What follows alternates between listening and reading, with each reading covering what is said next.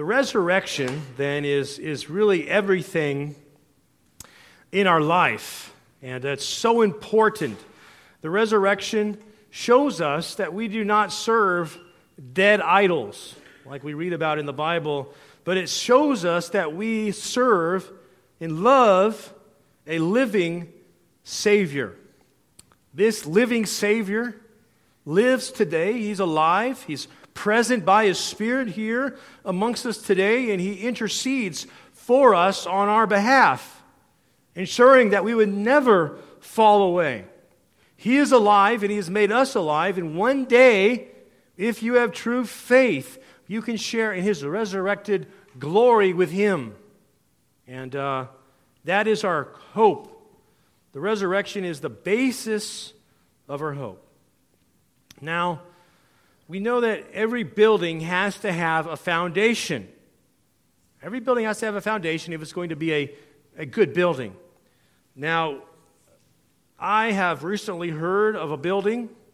This is sort of a segue, but I saw a news program about a building that was built in San Francisco, of all places. It was actually like a skyrise. And it was in downtown San Francisco. I've never been there, but this is supposed to be a very, very expensive, extravagant building, a high-rise. And it's for very high-end people who are famous, movie stars, athletes, things of that nature.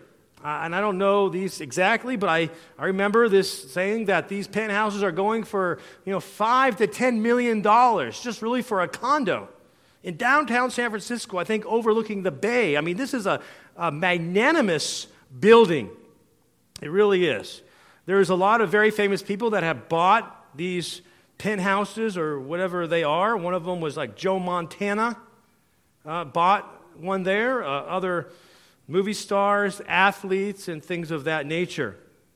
But now, unfortunately, in San Francisco, they found a very serious problem with this building. This building has actually starting to sink, and it's actually beginning to lean. Now and this is really bad, very troubling, of all places in San Francisco because of the earthquakes.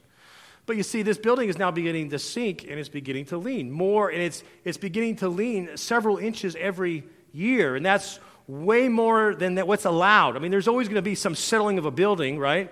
But this is way more than what is legally allowed and what is safe and deemed safe. Actually, if you go down into the basement of this building, they go down there, and they show you all these cracks and all these fissures in the concrete. And they've tried to seal it up, and they've tried to put supports there, but it's very disconcerting to many people. And in fact, in this program, they showed this one, there's one couple, or this one people, and they basically had a marble, and they rolled the marble on their floor in this penthouse, and they rolled it, and then the marble actually it stopped, and it rolled back because the building is leaning. And these people were so afraid. They're like, we are getting out of here. We don't know what's going to happen. They thought it was going to fall over, and they're so afraid of death, right? So they sold this penthouse for very, very cheap, maybe $500,000. They lost millions on the thing. They just wanted to get out. And now they asked these people, these architects, why is this happening? And they said, well, two reasons, really. The first reason was that the building was probably built with concrete, or it was built with concrete. Concrete's cheaper, they said, than steel. It should have been built with steel, but they want to save money, obviously, so they build it with concrete. Well, concrete makes it much heavier, so the building's obviously going to sink. It's much heavier. But they said, really, the main problem is that they have legally, by legal definition, the supports in the building, whatever they are, the beams that go down into the earth, they have to be drilled down a certain length. Now, they did the right length, but the problem is these beams never went into the bedrock. They never went into a foundation.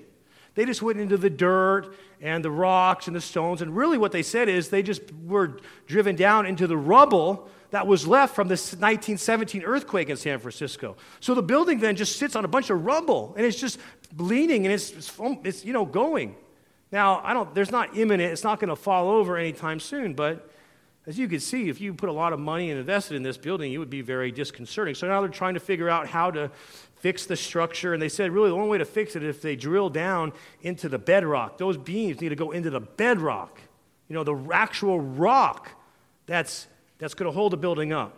That's going to make it have a sure foundation. Now that's going to be a lot of money, and they don't know what they're going to do, but hey, that's how it is there in San Francisco. But you see, the resurrection for us is the bedrock for us of the Christian faith. You see, it's the same thing. If we take out the foundational stone or the bedrock of the resurrection for the Christian faith, the whole structure that is called Christianity will certainly fall to pieces. So really, your belief in the resurrection, and really doesn't really matter what you believe, but you must believe in the resurrection to be saved, but the resurrection is foundational to Christianity. If there's no resurrection, then I should close up my Bible and we should go home because we're wasting our time, Paul would say. We should eat and drink and be merry, for tomorrow we die. No resurrection, there's no point in us being here. There's no point in worshiping a dead Christ. He died, but he lives, and he lives today. So today I want to look at a couple of these foundational stones that hold up the building of the Christian faith. We're going to see several truths about the resurrection that serve as the foundation for the Christian faith. I'll say it again, several truths about the resurrection on which the building of our Christian faith stands. So we have this great building called the Christian faith. We'll talk about some of the building today, some of the floors, some of the parts of the building, but we're going to see that is only bolstered by the resurrection of Jesus Christ. So it's a wonderful day to preach about the resurrection of Jesus Christ. So let's look first. First of all, the first foundational stone is that the resurrection ensures that the Word of God is true. So that's the first truth about the resurrection that serves as the foundation that ensures us that the Word of God is true. Resurrection is the foundation. That's what I meant to say. The resurrection is the foundation that ensures us the Word of God is true. And what am I saying by that? Well, let's look at that. The resurrection then, again, these can be selected scriptures. The resurrection has been spoken about ever since the Old Testament. All right? The resurrection has been taught in the Bible. It didn't just happen that Jesus Christ rose and then the gospel writers wrote about it. The resurrection has been written about since Old Testament times, since ancient times.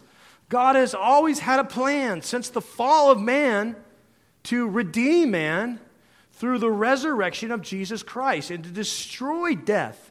Oh, death, where is your victory? Oh, grave, where is your sting? So the resurrection then is not a new truth. It's in the Bible, and it verifies, it validates the truth of Scripture. If the resurrection is not true, then Scripture is not true. Also, the Scripture also validates the resurrection. They've served to validate each other. But, for example, let's think about the Old Testament. The Old Testament teaching. First off, Abraham spoke about the resurrection. At least that's what we're taught in Hebrews 11, 17, and 19. Remember Abraham? He's told by God to go and sacrifice your son, your only son. And you know what? The writer in Abraham did that. Obviously, we know God stopped him. Said God himself will provide a sacrifice, which points us to Jesus Christ. God himself did provide that sacrifice. But yet we're taught something in Hebrews 11, 17 to 19. It says, by faith, Abraham, when he was tested, he said he offered up Isaac, and he who had received the promises was offering his only begotten son. It was he to whom it was said, in Isaac your descendants shall be called, and it says he considered that God is able to raise people even from the dead, from which he also received him back as a type. So it would seem that when Abraham was taught to go sacrifice his son, he knew that God had made promises through his son, that he was going to build a great nation. If he was going to kill him, that obviously the promise couldn't come to fulfillment, but he knew that God was even able to raise him up from the dead. Now we know the story. God stopped him graciously, said, "Now I know you, fear the Lord." But nevertheless, Abraham believed in the resurrection. Isaiah speaks about the resurrection. This is an Old Testament prophet, thousands of years ago, writing to the people of God in the Old Testament. In Isaiah 26:19, it says, "Your dead will live, their corpses will rise. You who lie in the dust, awake and shout for joy. For your dew is as the dew of the dawn, and the earth will give birth to departed spirits." So Isaiah writes about the resurrection. Now, of course, Isaiah at that point didn't write about the resurrection of Christ. But see, the Bible ties all this together. Christ is raised, all of his people will also be raised with him. Death, it will be destroyed, for the people of God will have victory and will rise from the dead because Jesus rose from the dead. But Daniel also talks about the resurrection. Daniel 12:2 said, "Many of those who sleep in the dust will awake, these to everlasting life, but to others to disgrace and everlasting contempt." There's Daniel, the Old Testament prophet. He says, "Many in the dust shall awake." Some to what? Everlasting life. Those are the people of God. Those are Christians. Those are people who have put their faith in the Lord Jesus Christ. But others who reject the Lord Jesus Christ, it says they will be resurrected, but it will be to everlasting shame and everlasting contempt. I pray no one here will be resurrected to everlasting shame and everlasting contempt. Believe in Lord Jesus Christ. While there is still time, while you're still breathing breath, trust in Jesus Christ, because there will be a resurrection and you will stand and see your Maker. You will. And it's there. He'll either say, "Those on my right depart into everlasting joy of the Lord," but those on the left say, "I never knew you. Depart from me, you worker of iniquity." Now Job also spoke about the resurrection. I think in verse 25 and 26, he even refers to Christ. I mean, he does refer to Christ, but he refers to the resurrection because you know what he says? "As for me, I know my Redeemer lives." He's only going to live because he's going to resurrect. And at that last, he will take his stand on the earth. And then he speaks of his own resurrection. He says, "Even after my skin is destroyed, yet from my flesh I shall see God. Yet from my flesh I will see God. From my resurrected, glorified body, you, if you are a Christian, will see God." It will be a glorious sight, a beautiful vision of God. Jesus then speaks much about the resurrection. Remember, to his disciples, you know what he said? He said this. We already read about this, Luke 9:22. He says, "The Son of Man must suffer many things, be rejected by the elders and chief priests and scribes, be killed and raised up on the third day." And the apostles preached about Christ being raised all the time. If you go through the book of Acts, that was one of the things they always said. This Jesus whom you crucified, God raised up, to which we are witnesses. So you see then, even Paul will bring this out in 1 Corinthians 15, if you look at verse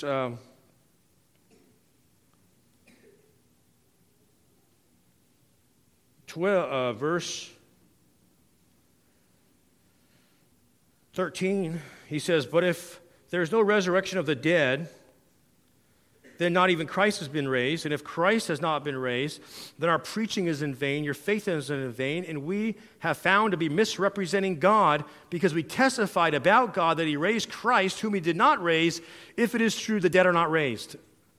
That seems like a hard, complex argument, but you hear what he's saying, right? The apostles preached that the dead are going to be raised. So if he didn't raise the dead, then they're misrepresenting God. If he didn't represent, they're misrepresenting God, and they're false witnesses. So you see, therefore, the resurrection attests to the veracity of the Bible. The resurrection of Christ attests that the Bible, its prophecies, the apostles' preaching is absolutely true. The Bible's teaching also affirms the resurrection, doesn't it? They go hand in hand. They walk together. Both are true and they attest to each other. So you see, the Bible's words are true. And if you want to be a Christian today, you must believe that the Bible's words are true. You must believe that these are the very words of God. You must believe the resurrection. If you don't believe this is the word of God, you, my friend, will not be saved. You cannot be saved. True and saving faith will believe in the words that God has spoken. So you might want to ask yourself that question. Do you believe that Christ was raised from the dead? Do you believe this? For the Christian, we have a sweet hope. It is that we have a word of God that is inerrant, that is infallible and reliable in every single way. Jesus says, sanctify them in thy truth. Thy word is truth. This, my friends, is the backbone of the Christian faith. Not what you think about God, not your own misgivings and meandering thoughts about God. This tells you who God is and what He requires of you. This tells you what man is to believe about God and what the duty God requires of man right here in this book. And there is no other book like it. There is no other word. There is no other foundation by which you can build your life on, which is the Word of God. The resurrection testifies to the Word of God. If you have true and saving faith, you will believe every single verse in this book, rightly applied, rightly interpreted. That's why we come to church, to learn about the book.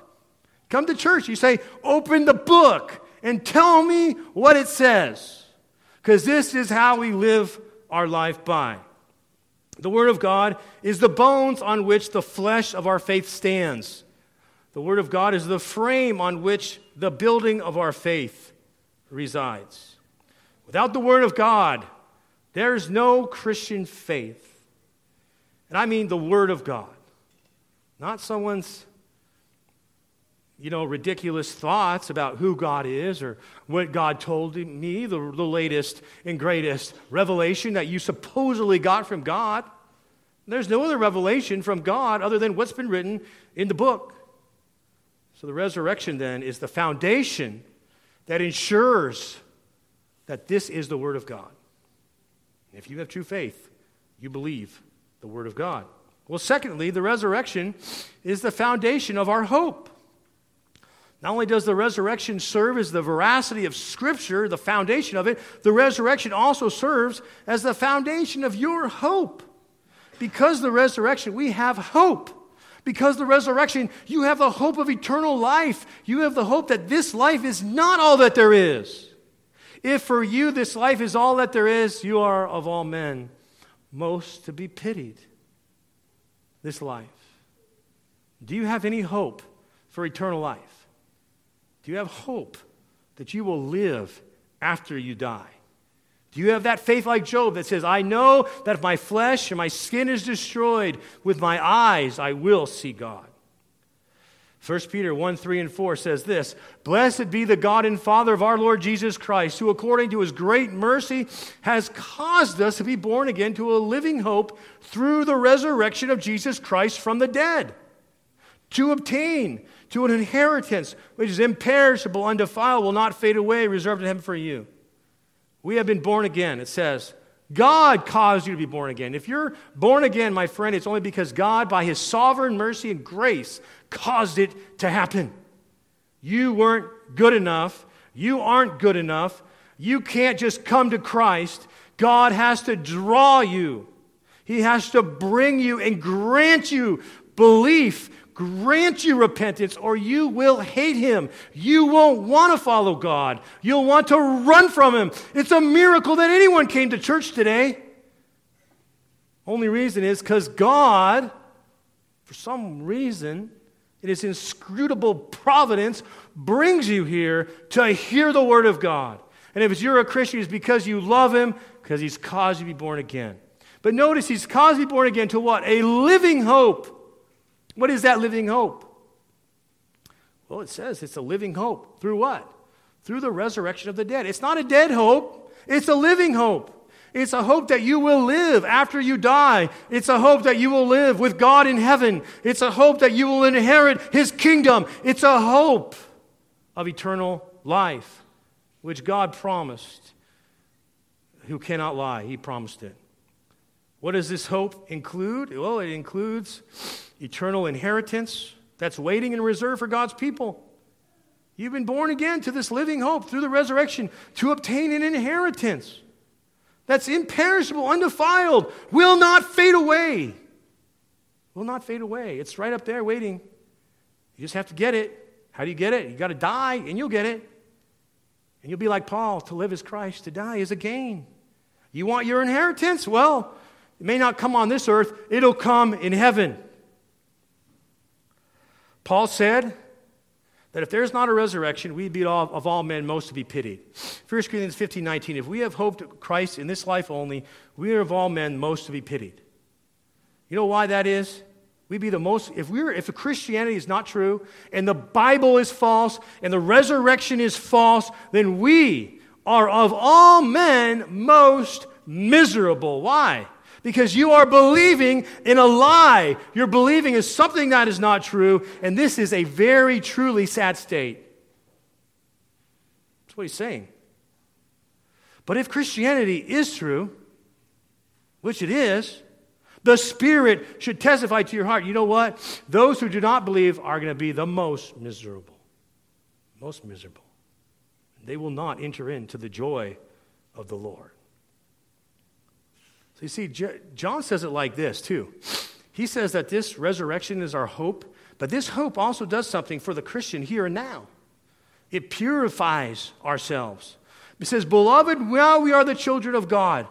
Has not appeared, but we shall be what we will be. But we know that when He appears, we'll be like Him, because we will see Him just as He is. Everyone who has this hope fixed on Him purifies himself just as He is pure. If you have a hope in Christ and in eternal life, you know what's going to cause you to do? It's going to cause you to purify yourself. It'll cause you to purify your life, because you want nothing more than to glorify God, and you want nothing more than to glorify the Lord Jesus Christ in your life, and you want nothing more than His sweet communion and assurance that you are His and He is yours. That's what you'll do, because your hope is not in this world. Your hope is in the Lord Jesus Christ. Today, I was at a place that I go often, and I was just sitting there, and sometimes you can't help but to overhear conversations. I don't try to spy on people, but they're talking really loud. They're sitting right next to you, and this conversation, I just felt bad. And I'm not trying to judge anyone or judge her. I don't know her heart, but like she's meeting some guy there. She was a young lady, and she's just talking about how can I, here's the diet that I'm on. Here's the weight I can lose. Here's how many calories I can eat. And this was like it's some dietitian telling her, hey, this is the diet, and here's what you need to do, and here's this, and here's that. And it's all about, that was like her hope. I was thinking, look, if that's your hope, your latest diet trend, you're of all men, most to be pitied. I'll give you a true hope that you'll have a perfect resurrected body for all of eternity. I don't care. Your body now, it's going to wear out. You're probably going to end up not very healthy. So I don't know. I'm just saying, look at the things that people are putting their hope in. Are you putting your hope in something other than the Lord Jesus Christ? And we would say we don't want to be doing that. Also, a denial of the resurrection, Paul says, will cause moral depravity. So we're talking just about the hope. But if you deny this hope, or you don't live like you have the hope, Paul said that what would that produce? Paul said if you deny the hope of the resurrection, you will live in an irresponsible, sensual revelry, and that would be the only reasonable approach to life if there's no hope of resurrection. Let me read that again. Paul said that irresponsible, sensual revelry would be the only reasonable approach to life if there were no hope of the resurrection. 1 Corinthians 15:32. He said, if the dead are not raised, let us eat, drink, be merry, tomorrow we die. Just let us just live and just, if there's no resurrection hope, then just it doesn't matter. Eat, drink, be merry, just do whatever you want to do. Tomorrow you die. So, do we have that hope? Some people say, well, I believe the resurrection, but I don't really live like it. Maybe you might believe intellectually. It doesn't mean you truly believe. Believing has to come from your heart and your will. The demons believe. The demons probably have more faith than some people here. Because you know what? The demons say they believe and they tremble. Some people say they believe, but they don't even tremble. They don't really care. So the hope, the belief, has to be a true hope, a living hope, through the resurrection of Jesus from the dead. Resurrection is a compelling factor for the Christian to live their life that's not earthbound, but heavenly bound. How much time do you spend thinking about heaven? How much time do you spend thinking about eternal life? How much time of the day do you realize that you will meet God and you will give an account to Him? On that day, let us be clothed in the righteousness of Christ. How much do we spend our lives thinking about earthly things, thinking about temporal things, not about resurrected glory? Christianity is all about what we're thinking, our mindset. My biggest fear for myself, for our church, for my family, is that we will be only thinking about earthly things, not heavenly minded, and therefore we will be no good at all. That's my greatest fear, is all these distractions that we have. We never think about our soul. We never think about God. All we think about is what's on the social media platforms today. And that's just not going to help us. The resurrection, then, is the foundation of our hope. I just get kind of lengthy, but I won't preach that much longer, but let me keep going a little bit more. The resurrection is the foundation of our salvation. If Christ didn't raise, we wouldn't even be saved. You ever read Romans 4:25? He who was delivered over because of our transgression was raised because of our justification. So Jesus Christ is delivered over. Why? Because of your transgressions, because of your sin. He paid the penalty for your sin. But you know what? He was raised up. And the resurrection then was God's stamp of approval, you might say, that He had received the sacrifice of Christ. He's placed His stamp upon it. When God raised Jesus from the dead, He placed His stamp upon His atoning works. And you know what it probably said? It's paid in full. We all owe God a certificate of debt. All of your sins that are against you, all of your sins that are contrary to you, that you break the law of God continually, and you have this certificate of debt. Jesus Christ goes to the cross. He pays the penalty for that certificate.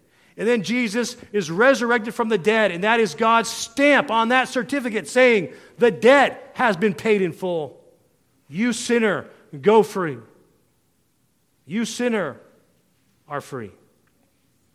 Now, if you don't repent and believe in Jesus Christ, that will mean nothing to you. There is no stamp of the resurrection on that certificate saying paid in full.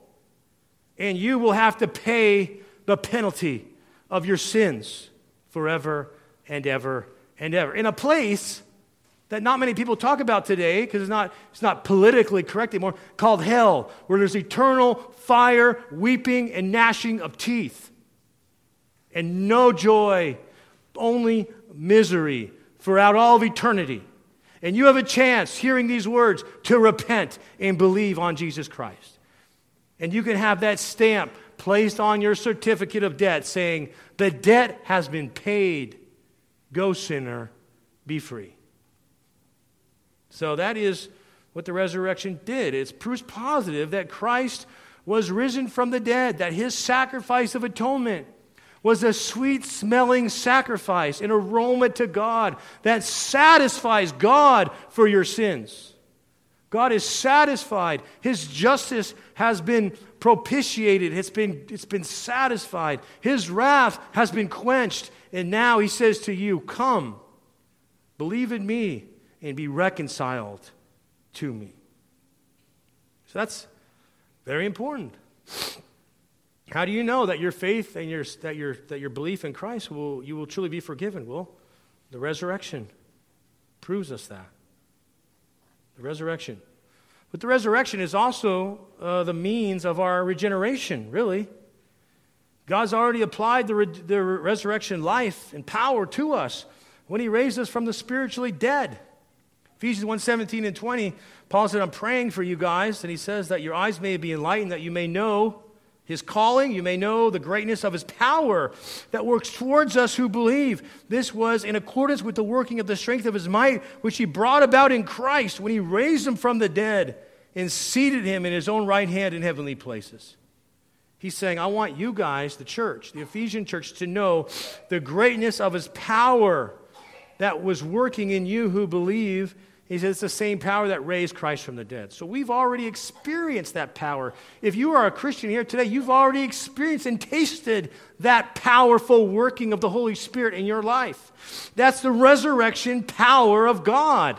That's the resurrection that sets you free from your sins and your death and enables you. It even makes you want to live to God and his glory. It's resurrection power.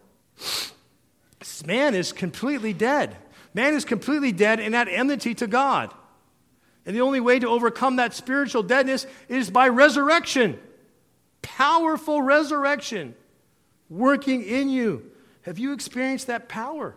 Do you experience it? Paul said this. He said, therefore we've been buried with him through baptism into death, so that as Christ was raised from the dead through the glory of the Father, we too might walk in newness of life. We can walk out our Christian life by this strength, by this strengthening power of the Holy Spirit. It's great. Beautiful. That's what a Christian is. And if you don't have that, I don't care if you come to church, I don't care what you profess with your mouth, you are not a Christian. Right? That's what the Bible says. Many people today, oh, I believe in God. Great. I believe in Jesus. I always say, great. Are you a member of a church? No, I'm not a member of a church. I don't got to be a member of the church to be a Christian. Really? Why won't you be? What do you have against God's church? What is this? What kind of game do you think? You think you have your own little personal religion with God, but you won't do it how the Bible says it. So we have to come to terms with that. Now, our perseverance is also related to the resurrection. Your perseverance. It says this, Hebrews 7:25. Therefore, he is able to save to the uttermost those who draw near to God through him, since he always lives to make intercession for you. See, Jesus Christ resurrected. He always lives to make intercession for you. So that means you don't serve a dead Savior. You serve a Savior who's an advocate. If you are a Christian, Jesus Christ is your defense attorney. He sits at the right hand of God. Satan brings all the accusations against you and all the accuses, and he says, no, Father, I've covered that sin. It's been paid. The debt has been paid in full. He is your advocate. You know, if you get in trouble, or I don't know, you can look at it with like a law trouble. Hopefully no one's in trouble. But you get in trouble. You want a lawyer, right? You want someone to go for you to the judge. You want an advocate. You want someone to plead your cause. That's Jesus Christ for the Christian. And he sits at the right hand of God and he pleads our cause. He prays for you. He knows what you need. He gives you what you need when you need it, right at the exact time that you need it. And he's a perfect defense attorney. He pleads for you and he prays for you. You know what? Jesus Christ's intercession and pleading is always going to be answered by the Father. Jesus can only pray a prayer that's the will of God because he is God, and his powerful intercession will always prove powerful for you. That's why a true Christian person can never fall away from the faith. It's because Jesus Christ ensures it through his high priestly ministry at the right hand of God. Sometimes when you are so distraught, you're feeling so bad, you don't know how you're going to complete your journey, you should know this: Jesus Christ is praying for you, and he ensures that you will make it. We can trust in a Jesus like this. We can trust in a Jesus like this. If he did not rise from the dead, he cannot ensure that we would make it to the end. Do you realize how wicked you are? Do you realize how wretched you are, even in your flesh? You wouldn't make it. You would apostatize at the first chance you got. But you see, you have an advocate. You have Jesus praying, helping, giving aid. He's the Paraclete. And the Holy Spirit is also an advocate. We have a double advocate. So it's really a great thing. I assure you, Jesus' prayers will never go unanswered, and you will make it. You will persevere until the end. I don't know if you'll persevere to the end of the service, but you'll persevere to the end of your life, and you will be received up in glory. Now, keep going with this theme of Christ's resurrection is the basis or the foundation. Remember, it's the foundational stone of our salvation. That also includes our glorification.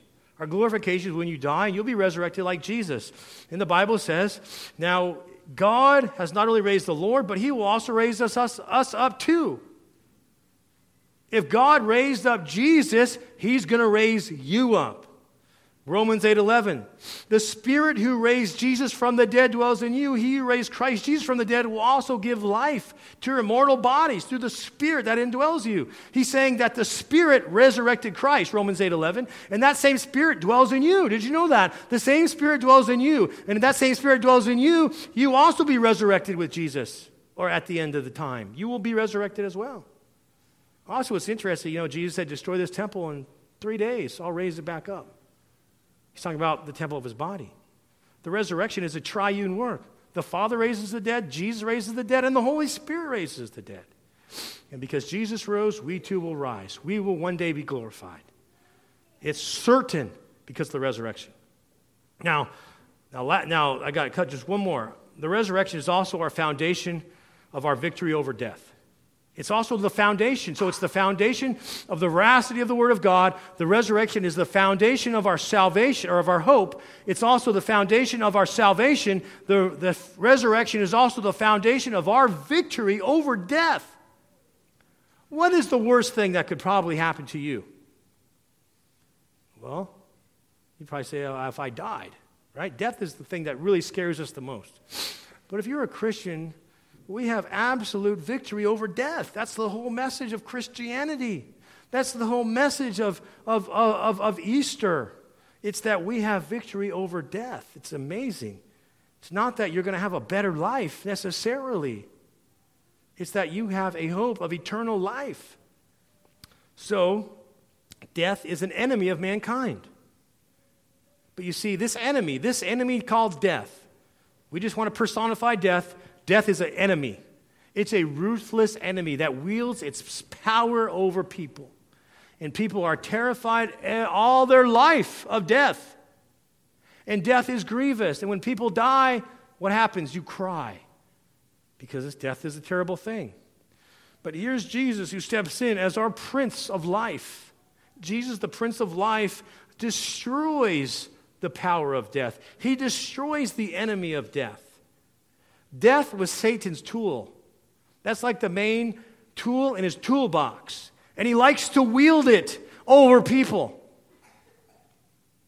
And he knows, if I can cause this guy, this man, this woman, this little boy, the little girl to die before they come to faith in Jesus Christ, then they're going to go right to hell.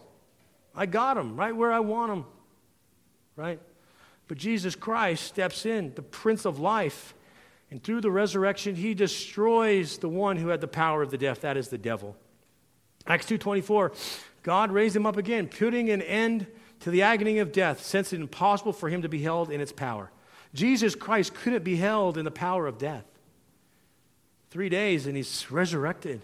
He destroyed the power of death. That's why we read, "O death, where is your victory? O death, where is your sting?" Sting of death is sin. The power of sin is the law, but thanks be to God who gives us the victory through our Lord Jesus Christ. What does this mean for a Christian? It means that you don't need to be afraid of death. The worst thing that could happen to you is really the best thing, so to speak, because it's a promotion to the glory of God. If you are a Christian and you die, you'll never have to suffer again. You'll never have to weep again. You'll never have to experience pain again. And not only that, will you not experience the tragedies of life, you will also be filled with fullness of joy. And at God's right hand are pleasures forevermore. I don't know what pleasure you have experienced in this life. Maybe the pleasure of a son or daughter being born, the pleasure of when you got married to your spouse. Many pleasures in this life, and we're thankful for them. But these pale in comparison to the full glory that will yet be revealed in us. The best for the Christian is yet to come. So Satan has been defanged, the stinger of death has been removed, and we have eternal life. We have eternal life. At that last day, when we breathe our last breath, hopefully we can say like Jesus, "Father, into your hands I commit my spirit." Could you say that at your last day? "Father, into your hands I commit my spirit." First, I guess you'd have to ask if God is your Father. If he's your Father, you can say that. If he's not, then your father is who?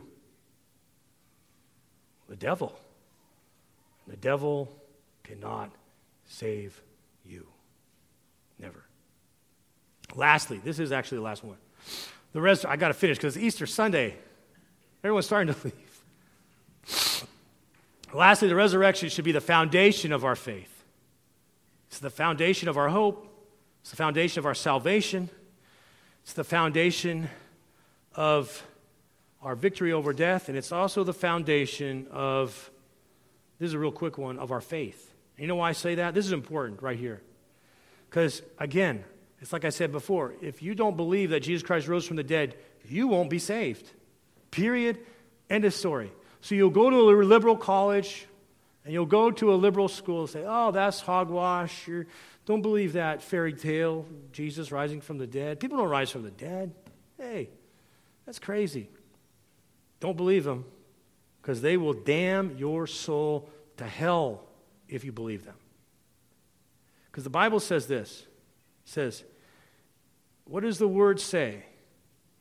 The word of faith, which we are preaching. That if you listen, confess with your mouth Jesus is Lord, and believe in your heart that God raised him from the dead, you will be saved. For with the heart a person believes, resulting in righteousness, and with the mouth he confesses, resulting in salvation. So we must believe in our hearts that Jesus was raised from the dead if we want to be saved. It's integral to our faith. It's foundation to your faith. So I leave you with this one question. Do you believe in the resurrection of Jesus Christ? Do you believe that Jesus Christ went to the cross, died on the cross for sinners, was buried, was laid in the tomb for 3 days, and on that third day, he was risen from the dead? Do you believe this? That question will decide your eternal destiny. That question will decide my eternal destiny. Jesus says this, "I am the resurrection and the life. He who believes in me will live even if he dies. Everyone who lives and believes me will never die." Then he said, "Do you believe this? Do you believe this?" So that's great. Ask yourself that question this Easter Sunday. And I'll answer it for myself. I do believe this. I commit my life, my soul to this. And I know that I am bound for the promised land. O death, where is your victory? O death, where is your sting? The sting of death is sin. The power of sin is the law. But thanks be to God who gives us the victory through our Lord Jesus Christ. Let's pray.